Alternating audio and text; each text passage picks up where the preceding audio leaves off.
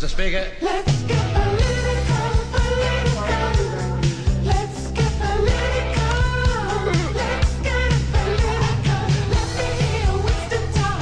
Sip it, sweetie, I'm getting there. Let me hear Winston talk. Absolutely, we always take something away from every meeting we have.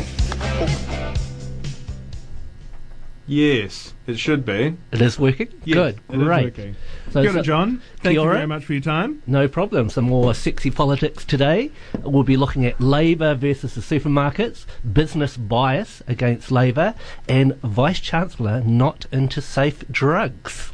No, I was amazed by that, but please. Yes. So, Labour may take on the supermarkets. The big supermarket companies are under the scrutiny of the government, and Jacinda has said that she would not be surprised if the Commerce Commission conducted a market survey into the supermarket sector.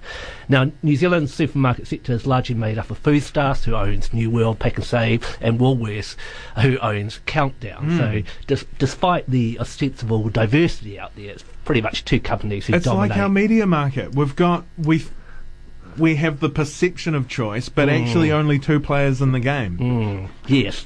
Now, Ardern has already said that petrol companies will be investigated, and she said that petrol companies were fleecing consumers. The government is giving the Commerce Commission more teeth to investigate corporate behaviour. The Commerce Amendment Bill, once passed into law, will allow the Commission to undertake market studies which will compel companies to provide information proving that they are behaving competitively.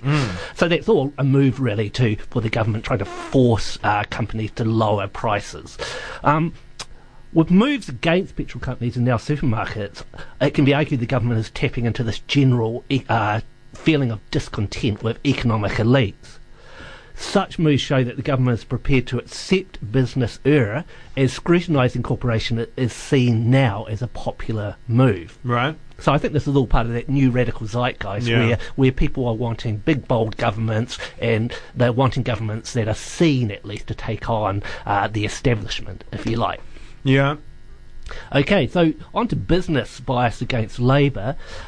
Business just doesn't seem keen on Labour governments, and that's the finding from a Colmar Brunton Haven't they research. ever been, though? No, possibly the fourth Labour government, which carried out a whole lot of free market reforms, that was overwhelmingly supported by top levels of business, at least, such as the Business Roundtable at the time. And Finance Minister Grant Robertson says he isn't losing sleep over such news. Quote unquote, clearly there's a historical alignment between business pessimism and the presence of a government with Labour at its core. Business New Zealand boss Kirk Hope says Labour's policies is what's hurting their relations, and this is particularly in the area of labour market reforms, industrial reforms. Now, it's really interesting that Labour seems to have a lack of concern about this anti-Labour bias from business, and I think this represents a new era in New Zealand politics. Previous Labour governments have been highly sensitive to any negative views from the corporate sector, and we saw that with the previous Clark-led Labour government that watered down a whole lot of its policies because of that hostility from business. However, since the global financial crisis, the public has been more cynical towards economic elites, and there is also a public demand for governments to take on corporate interests. So I think we're very much in a new era, and that's reflected with Grant Robertson's sort of so what attitude towards business elites, saying they're not happy with this government. Yeah. Now, our own Vice-Chancellor at the University of Otago, not into safe drugs. Safe drug testing on campus has been rejected by the Otago University Vice-Chancellor Harlene Hayne. Executive member of OUSA Josh Smith has pushed to have pill testing services available at the university to combat the problem of bad drugs. Interestingly, while the VC has rejected safe drugs on campus, Health Minister David Clark, MP for Dunedin North, announced last week that he was seeking advice from Justice Minister Andrew Little about removing legal barriers to drug testing. So this leads to the question, is the VC basically out of sync with the new zeitgeist regarding drug liberalisation, and is she putting the corporate interests of the university over the health and safety interests of students? My understanding with drug safety testing is that, like it's illegal for me to ask you to sell me drugs, as it is illegal for you to then sell me drugs. It's illegal for you to knowingly allow your premises be used for illegal drug taking.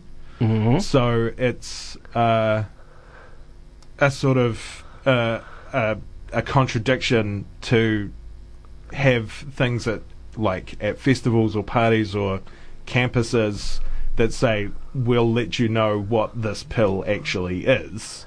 It does seem a contradiction, but we already have that contradiction with safe needles, Yeah, so needle yeah. exchange, which the government, even the previous national government, fully supports. True. So that was seen because of the high risk of HIV and other And- diseases being transmitted through Yeah. needle sharing. So I think there's a complete parallel here. We've and seen that the war on drugs doesn't stop people taking drugs. No.